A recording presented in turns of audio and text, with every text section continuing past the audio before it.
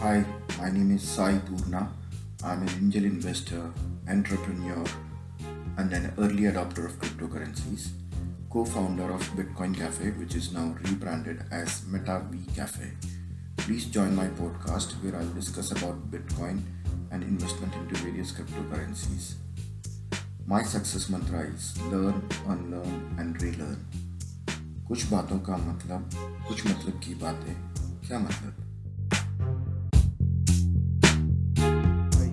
I hope you all are enjoying the journey of Bitcoin so far. Today's episode is about El Salvador, the first country in the world to make Bitcoin as their legal tender. There are many countries whose native currency was inflated so much that they had to dump their native currency and make US dollars as their financial currency. It's human greed of those leaders and politicians of these countries who always seeked shorter solutions to every economic problems. And their priority always was more on their own short-term gains to be in power than the benefit of their country or people. We humans actually are tuned to accept some old rotten standards and narratives given to us by our leaders. Look at Zimbabwe's currency, which was hyperinflated, and imagine what happened to all those who have been saving from years and years of hard work. All those savings was of no worth at all of a sudden.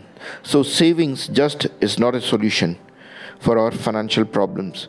We need to get into a discipline of continuously, regularly investing into different asset classes. So Zimbabwe finally had to abandon their own currency and adopt US dollars as their legal tender. Similarly, Ecuador, El Salvador, and there are 14 to 15 countries in the world who have abandoned their own native currency to accept US dollars as their legal tender. But after COVID, we have seen how US dollars got inflated. So in 2021, we have seen a historical moment when President of El Salvador, Mr. Nayib Bukele, who is a young, dynamic leader, took a bold decision and declared Bitcoin as their legal tender. It means when you travel to El Salvador, you can make payments in a cafe or shops or any of those American chains like Starbucks, KFC, or McDonald's to pay in Bitcoin. He took it as a challenge and created framework wherein more than 4 million wallets were opened across the country.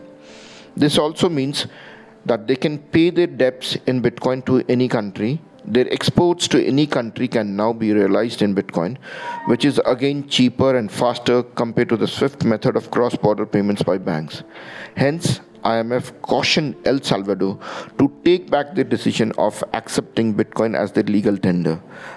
But Mr. Nayib Bukele denied. Later, IMF sent Mr. Nayib Bukele requesting to roll back his decision of Bitcoin as their legal tender. Not only this, when the world and the government started blaming Bitcoin mining as wastage of energy, Mr. Bukele announced to work Bitcoin mining using volcanic geothermal electricity. There is always two sides of this adoption.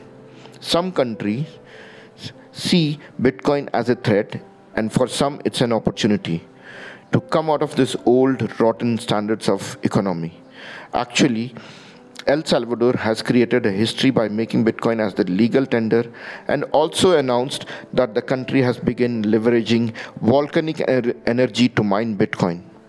Russia, after the war and sanctions on their banking transactions, has approved to accept Bitcoin against the supply of their oil and energy. We may soon see many such countries to join the bandwagon. Recently, Madeira, a small country, also declared to accept Bitcoin as their legal tender.